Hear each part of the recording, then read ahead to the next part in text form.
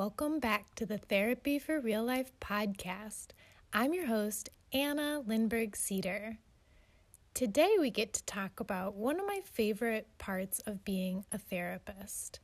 It's the fact that a big part of our job is translating research and evidence about how to improve your life, whether that's in relationships or mood management or learning a new skill such as mindfulness. We help folks understand what the research says could be helpful for folks in similar situations like their own. So that means that we have to stay up to date. And part of my job as a therapist is I'm always looking for resources to help me translate what we know about coping and self-care resources in a way that actually helps people understand these concepts. Sometimes when you read psychological journals or clinical research, it can feel a little bit cold and clinical and overwhelming. So I love it when I find resources that help me translate therapy concepts into everyday self-care strategies. And in fact, if you listen to the show, you know that's our central aim, to make self-care and burnout prevention concepts accessible to everyone, everywhere. Which brings me to my topic for today. I'm going to tell you my favorite books that I like to recommend in therapy. And I'm going to squeeze in as many book recommendations as I can in this episode. But if I find that I can't fit them all, I have a hunch that I won't. Or if you find it useful, I might just have to do a sequel episode to this podcast. So just let me know if you like book recommendations, and I would be happy to give you a second list because I'm sure I won't fit them all here. So settle in and feel free to take notes if you want to. If you hear a book that might interest you, you'll find a link to all of these book recommendations in the show notes. So you can also just make yourself comfortable and settle in and listen to find out what you might be interested to learn more about.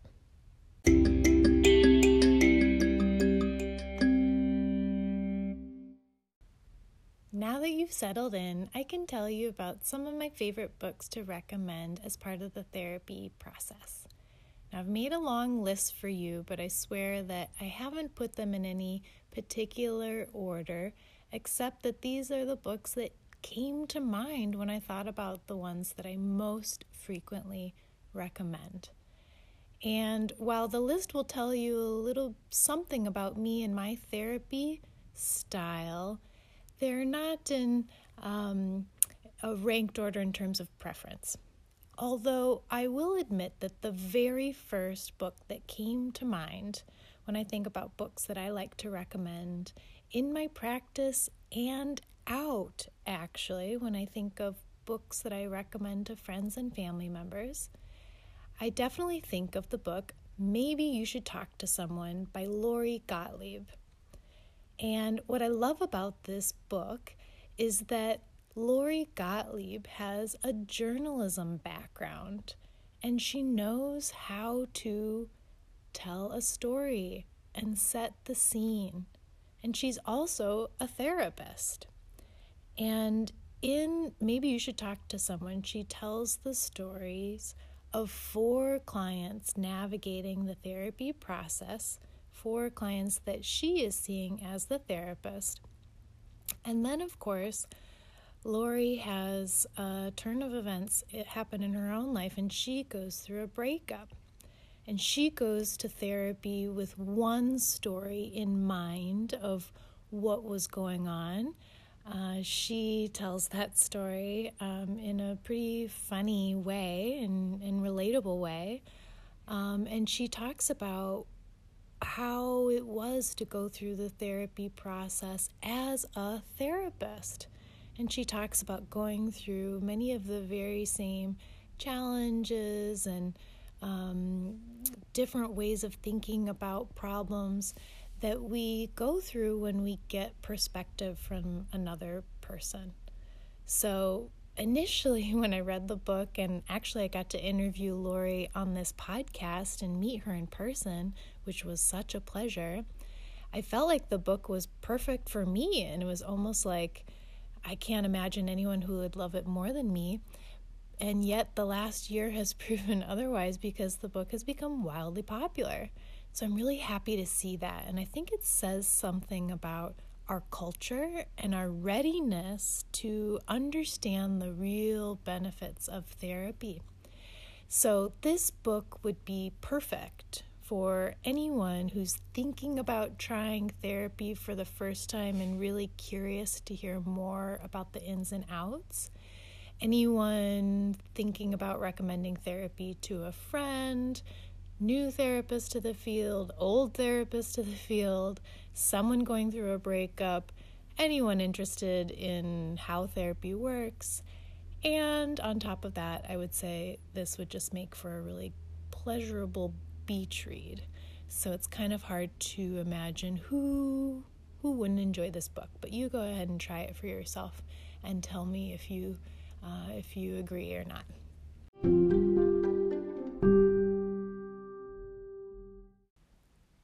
The next person who comes to mind as my favorite author to recommend in therapy is Brené Brown.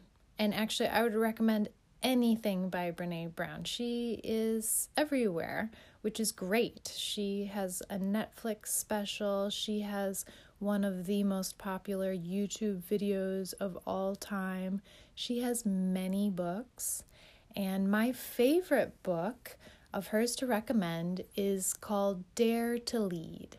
And I love this book because she does us all a favor by summarizing all of her previous work in this book. So if you're interested to hear about her other books and explaining her research on shame and what she describes as the power of vulnerability, she summarizes that in this book that focuses on workplace dynamics. So those of you who follow the podcast or know me in person know that I specialize in burnout prevention. And so I'm a big fan of Brené Brown, especially this book, because she applies a lot of relationship research, shame, confidence building research into practical skills that we can all use to set boundaries and communicate our needs in everyday relationships. So while Brené Brown's main superpower, in my opinion, is translating academic research into everyday lessons that we can all understand, she brings with her a sense of humor and relatability and really humanizes these experiences that not very many people talk about when it comes to feeling ashamed or isolated or lonely in everyday experiences of stress and overwhelm. So I often recommend this book to folks who are trying to learn assertiveness skills in the workplace, better understand their own core needs or areas of flexibility, and are looking for practical ways to communicate those needs to other people. So you can start with the Dare to Lead book, which is available as a book or on Audible. And I know that Brené Brown also has a bunch of practical worksheets available in the toolkit that she offers as part of her online component. So she offers a lot of different ways to get access to these ideas about practical ways to assert yourself in the workplace.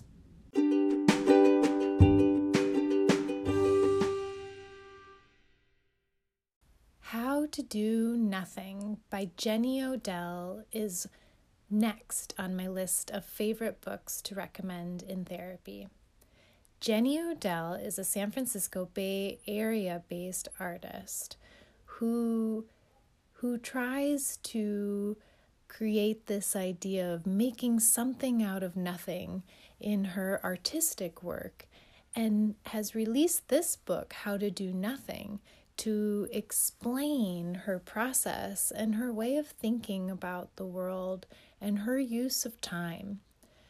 And what I like about Jenny Odell's book is she puts together a pretty cohesive argument about what she calls today's attention economy.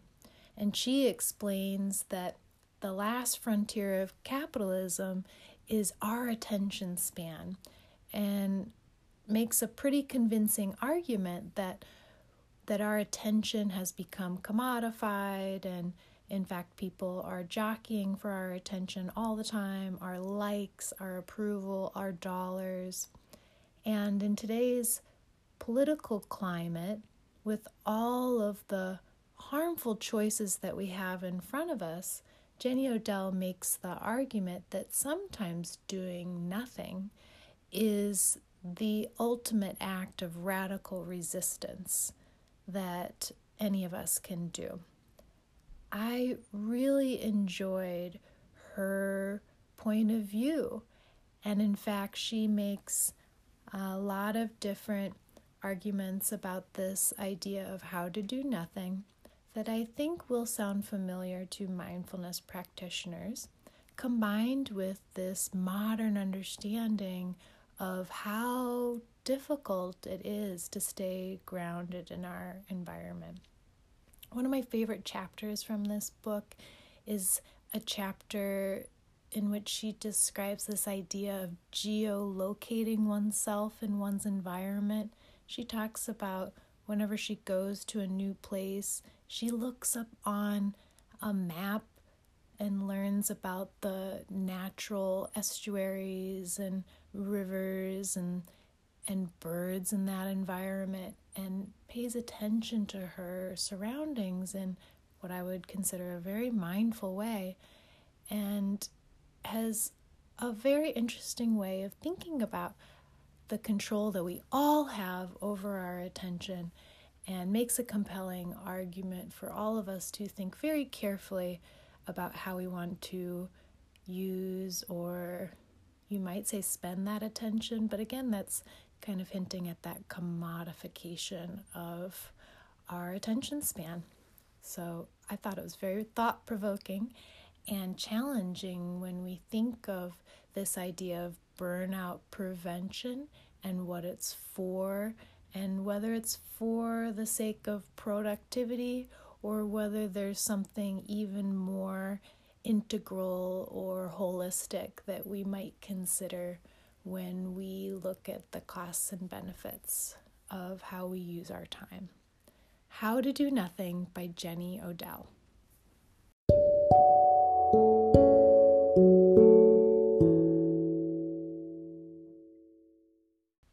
Some of the resources on this list and books that we'll talk about are fun themes to talk about in therapy, or thought-provoking, or might bring up relatable topics for an individual. Others offer really practical guidance on self-care tools that you can use outside of session. We all know that therapy is expensive, whether you're talking about dollars or the use of your time, and it can be really stressful to wait for your next session. So my next book recommendation is for folks who want a really powerful tool set that they can go to improve their mood quickly. And this is the book, What to Say When You Talk to Yourself. This is a classic text for anyone who wants to learn the fundamentals of cognitive behavioral therapy, which explains that we can change our mood and we can motivate behavior by encouraging self-talk, encouraging motivation. We all know what it feels like to beat ourselves up or be hypercritical, and sometimes that can even be productive in a way, but it comes at that personal cost and just doesn't feel very good. So you can either read the book, What to Say When You Talk to Yourself, or for folks who know that I'm such a big fan of podcasts or anyone who's short on time, I'm going to recommend a podcast episode that actually summarizes what to say when you talk to yourself and gives you a little preview of some of the techniques that they use in that book. And the reason I'm recommending that podcast episode is because the two co-hosts from this show, which is By the Book, they live by the book for 2 weeks, and then in the episode they tell you their recommendation of whether or not they think this book could be useful for you. They do this with a number of different books, and one of my favorite episodes is their episode in which they both live by what to say when you talk to yourself. And sometimes you read a book like this and it feels like, oh, sure, that sounds like it could work, but actually I don't know if I would actually do it. And so I really love their self-disclosures and what they share, because they go pretty deep. And both of them share some of the nasty things that they say to themselves about themselves, the hurtful things that we all say to themselves. They share really personal examples of that. So I think that episode is a wonderful pairing to go with the book itself. And so if you're a big reader, you might tend more towards the book. If you want to hear other people debriefing and sharing their reactions to the book, you might feel a little less lonely in some of your reactions and enjoy hearing other folks, whether they're struggling or in this case they're telling you, wow, this was really effective for us. Spoiler alert, they really liked the book as well. So I hope you do too.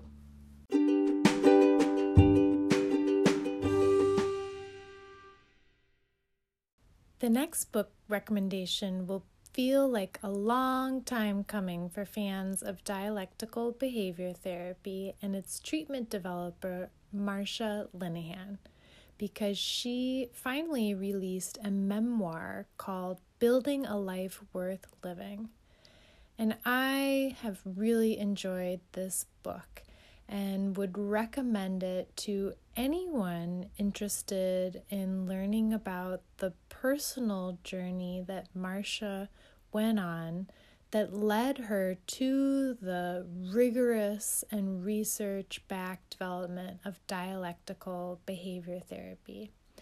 And her story is one that she kept fairly private for many years until she released quite the self-disclosure in a New York Times article in 2011 that she explained she felt called to do out of an ethical obligation to her clients to share her story and explain all of the things that she has done over the years to build a life worth living. I think it's a really inspiring memoir. And being the good teacher that she is, Marsha manages to sneak into the memoir a lot of these wonderful tidbits of education about dialectical behavior therapy. So if you're interested in learning about DBT or curious to learn what are the strategies that are so effective in that therapy, you will hear her describe some of those strategies, including bio-mood hacks, which she calls the TIP skills, and effective communication skills, which she calls Dear Man. And it's really fun to hear her talk about the developments of these skills. I think you'll just be inspired to hear her personal journey and the obstacles that she's had to overcome. And anyone who identifies with mental health struggles and mental illness will also perhaps be inspired to see all the things that Marsha has managed to accomplish in her career for the benefit of really millions of folks around the world. So that memoir is called Building a Life Worth Living by Marsha Linehan.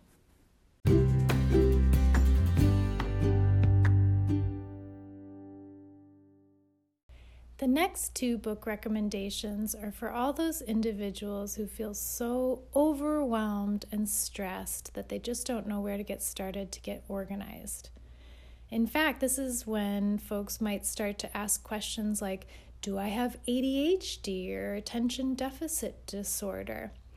Now, whether or not you do meet criteria for ADHD or an attention deficit disorder, or you're just overwhelmed with stress in your life and you would like to get back on track, the next two books could be helpful for you.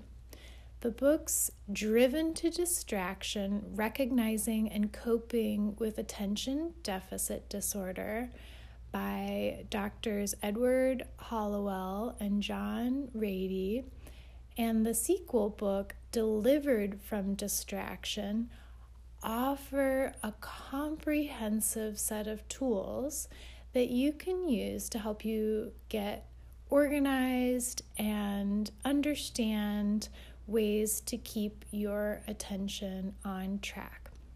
Now, a lot of times when people first come to me and ask about ADHD or how to be more productive and how to stay focused, the first thing we'll do is just look at their schedule.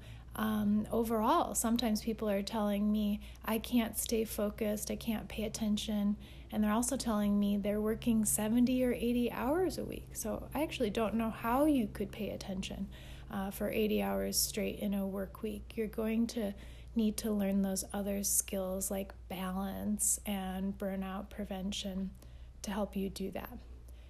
But if you are working within a reasonable schedule and keeping those boundaries and still having a hard time, you might relate to some of the skills and techniques that you will learn about in Driven to Distraction and Delivered to Distraction. Check it out for yourself and let me know what you think.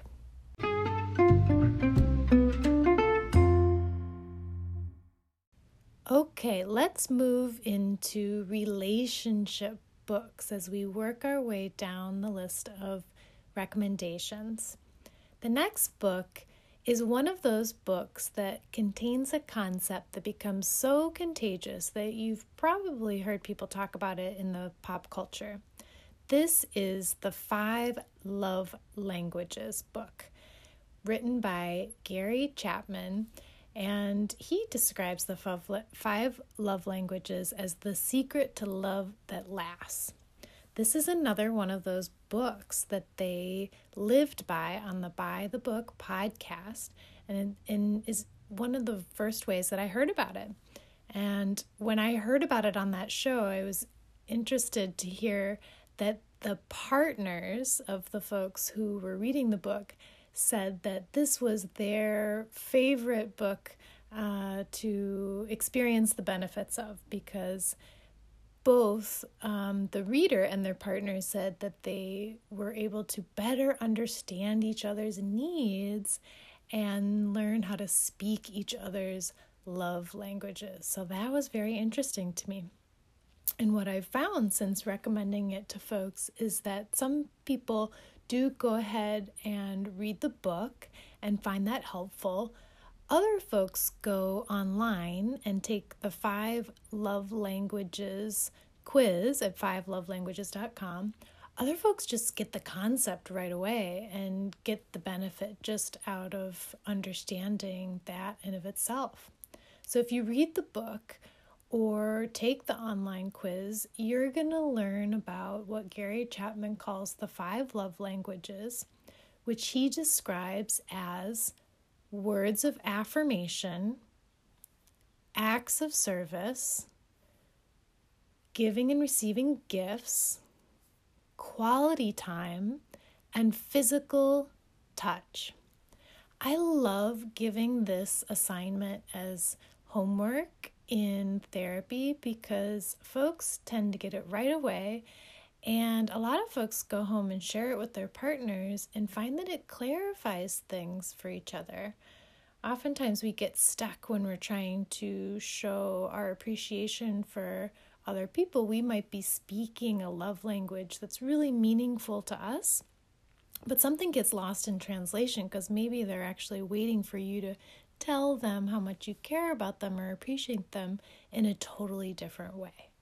So I've heard people talk about this, and oftentimes folks say that they have perhaps a top 1 and 2 love language that they really enjoy speaking or receiving. And it might be worth thinking about that for yourself, which love language speaks to you, and how to communicate those wants and needs to the people around you. And then turn the conversation around and invite them to share right along with you. I've heard lots of interesting reactions to this book. So take a look at the 5 love languages and think about it. See if this teaches you something about the way that you like to give and receive love and appreciation.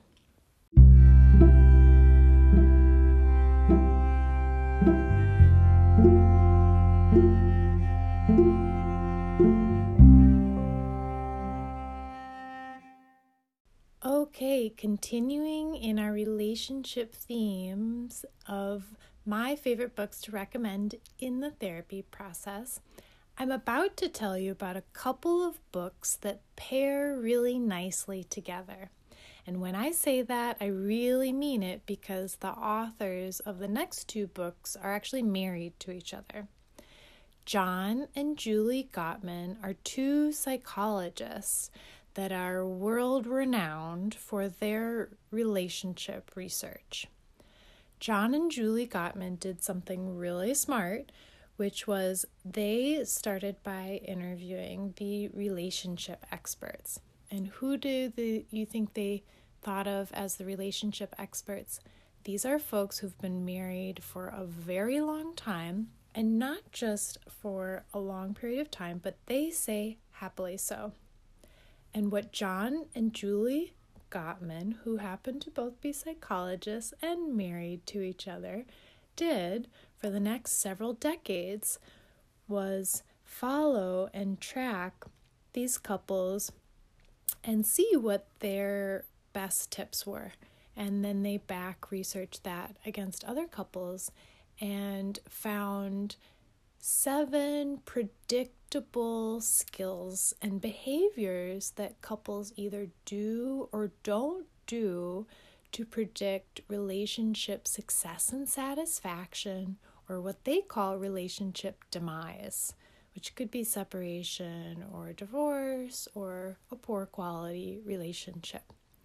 So these 2 books are really great introductions to the wide body of research that John and Julie Gottman have developed over the years. And in fact, one of my favorite things about the first book recommendation, which is called The 7 Principles for Making Marriage Work, is that it kind of makes me laugh every time I open the first couple pages, because right away, John Gottman makes really clear that you could read this book and skip a whole bunch of couples counseling. So sometimes I have folks come in for couples counseling and they say, hey, wait a second, we can learn everything we need to know in this book. And I say, that's right. If you're really, really motivated, you can self-teach yourself a lot of these skills. So when I work with folks in therapy, a lot of folks are ready to study ahead and learn as much as they can outside the therapy process so that they can integrate it into their real lives. So I highly recommend The 7 Principles for Making Marriage Work, a practical guide from the country's foremost relationship expert by John Gottman along with Nan Silver. And the next book that goes right along with that is Julie Gottman's book that she writes along with John Gottman called 8 Dates, Essential Conversations for a Lifetime of Love. And this book is excellent for any couple starting out or trying to deepen their connection by having conversations about what matters most. So John and Julie Gottman guide you through these important conversations and give you thought-provoking questions and considerations that you can share with your partner. I love both of those resources because they include a lot of practical tips and suggestions that any of us can use and teach ourselves along with our partners if we are simply willing to do so.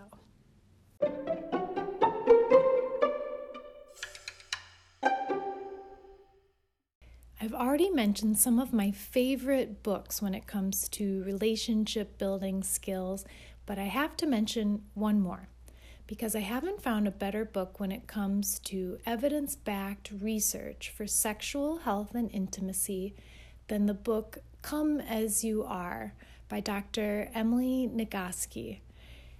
Emily explains that while this book is mostly written for a female audience, anyone could benefit from reading it, and I agree. Come As You Are offers the best synthesis when it comes to medical science, psychological research, and relationship skills to better enhance and understand your love life.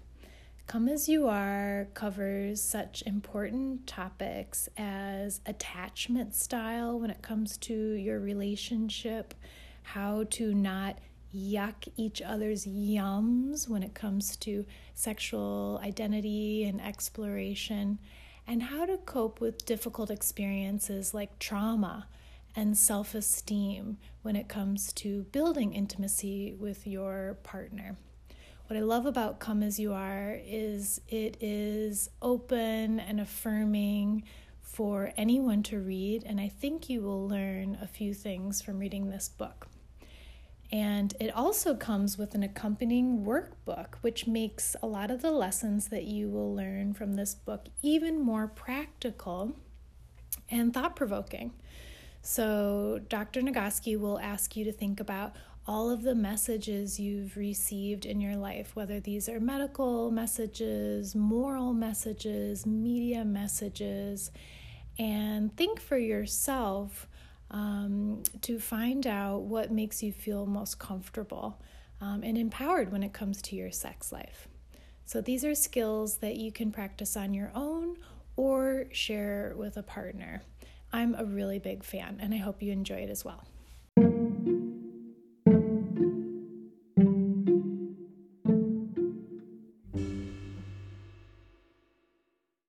The next two book recommendations are dedicated to those folks who are not satisfied with just focusing on self-care when it comes to burnout prevention. That's because we all know that stress and burnout is fueled by systems of inequality and oppression that surround us.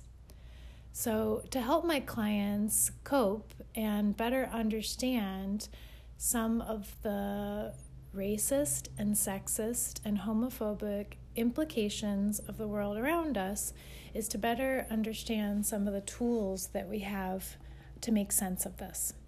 I often recommend two books to help in this area. One is called White Fragility, Why It's So Hard for White People to Talk About Racism by Robin DiAngelo, and the other is How to Be an Anti-Racist by Ibram Kendi. Both of these books, in their own unique way, point to the systems that are around us and what makes it so difficult for those experiencing double and triple forms of discrimination to break through and experience that inequality. When we talk about burnout prevention, oftentimes we're talking about struggles that go beyond just the individual person, and we have to look broader to our environment. White Fragility gives us a language to understand the incentives in place for folks that benefit from white privilege to keep things exactly the way they are. They might not even be aware of some of these invisible forces that keep that privilege in place. How to Be an Anti-Racist explains that while racism today is one of the most offensive insults you can throw at someone, there are very few folks who are likely to step up and admit to racism. What this book offers us is a new definition to help us understand the effects of racism and how to combat it. And the book explains that racial inequality is not a problem of it is a problem of bad policy, not of bad people. And the author explains, here's a quote, that being an anti-racist requires persistent self-awareness, constant self-criticism, and regular self-examination. And what this book explains is that any of us can act in a racist way, and any of us have the capacity to be anti-racist in our actions. So while it makes sense that no one would want to identify as a racist, we do all need to invite a process of self-awareness to look at our own actions and notice where we could cause or suffer harm in our social context.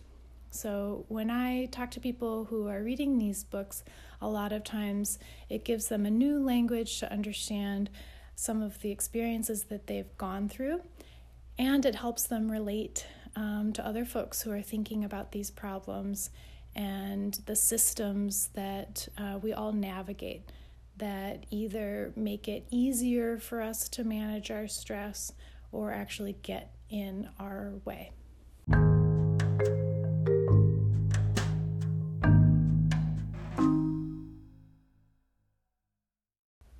All of the books that I've included so far have been for adults, but I think it's worth including a couple of honorable mentions for children books that anyone can read and get something out of.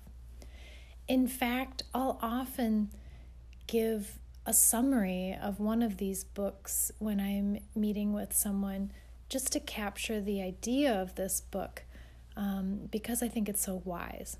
This book is called The Old Turtle by Douglas Wood, and it tells a very old tale that goes a little like this.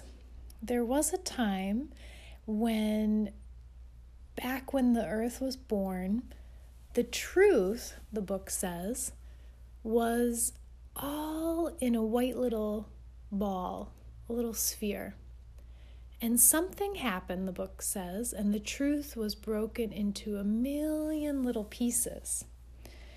And the villagers who lived there at the time found those pieces of the truth. And they each looked at their piece of the truth, and you know what? They thought that was the whole story. They thought that was the whole truth. And as the book explains and the story goes on, it took them quite a while to figure this out before they realized that each and every one of them had only a piece of the truth. And in fact, they had to put their stories and wisdom and knowledge together in order to see the whole truth. This is a story I'll often share with individuals as they're going through a situation that just doesn't make very much sense, or they know something's wrong and they don't know exactly what it is. And it reminds me of some of the mindfulness concepts that we talk about in therapy in terms of holding a non-judgmental stance and trying to see things as they are. I find that story really helpful to shake up our point of view on things. The other children's book that helps us understand very grown-up themes is called The Invisible String by Patrice Karst. This book was recommended to me as I was looking for a way to help a small child deal with grief. And this is the book that someone had recommended to me, and I think it's really excellent. It's an excellent way to cope with grief or being far away from someone you love. And basically, this idea of the invisible string is explaining the idea that we're all connected, whether we're close or far away, even in times of death and grief. We're connected by this thing that Patrice calls the invisible string. And one of my favorite lines from the book, there's a child in the book who asks if the string will be broken, if you're too far away or if you're angry. And the mother character in the book says, no, the string is stronger than even anger and it cannot be broken. I love this book. I think it explains some really challenging concepts like loss and disappointment in a way that we can all understand. So I think it's worth reading whether you're a kid or a grown-up. The Invisible String and The Old Turtle.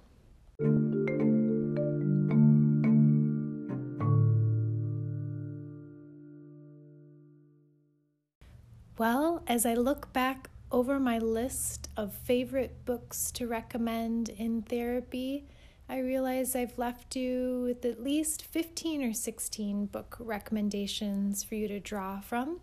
So I know I haven't covered everything. There are classic therapy texts that I didn't include, such as The Body Keeps Score or Feeling Good or Full Catastrophe Living. So I'll have to come back another day to talk about those and my other books to recommend in therapy. And I also welcome you to send me yours. Is there a book that you recommended to someone or someone recommended to you that made you feel closer and connected to other people going through similar things as you, or a book that helped you learn a new way of thinking or a self-care or a relationship skill? I would love to hear about it. Feel free to email the podcast by emailing therapy@annacedar.com or visiting the therapyforreallife.com website to check out all the therapy and self-care resources available to you there. Thank you for listening and have a great day.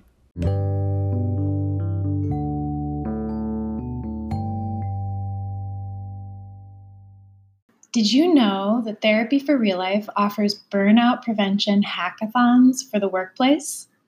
I'm your host, Anna Lindberg Cedar, and I'm happy to announce that Therapy for Real Life now comes to your workplace to offer therapy concepts adapted into self-care strategies that you can use on the job. As you know, Therapy for Real Life is a Bay Area-based burnout prevention counseling program. But now you don't have to participate in the therapy programs to learn what happens in therapy. If you're a listener of the Therapy for Real Life podcast, you know that I'm a big advocate of teaching people the strategies that work for them to manage stress, burnout, anxiety, and depression in their lives.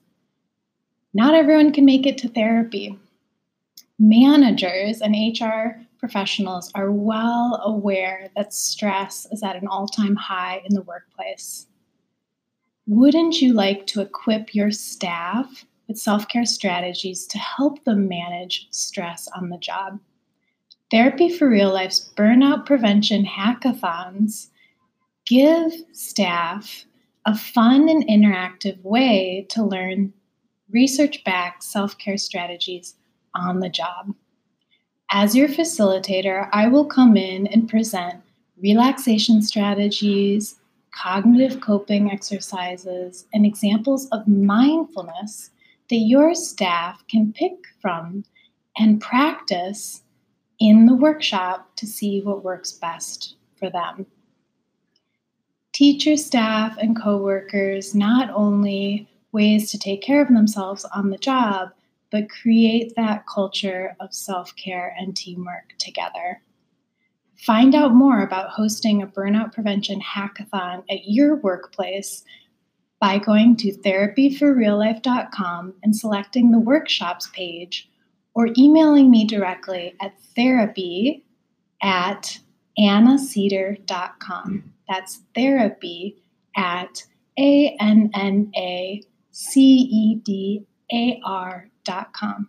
I look forward to being in touch. Have a great day.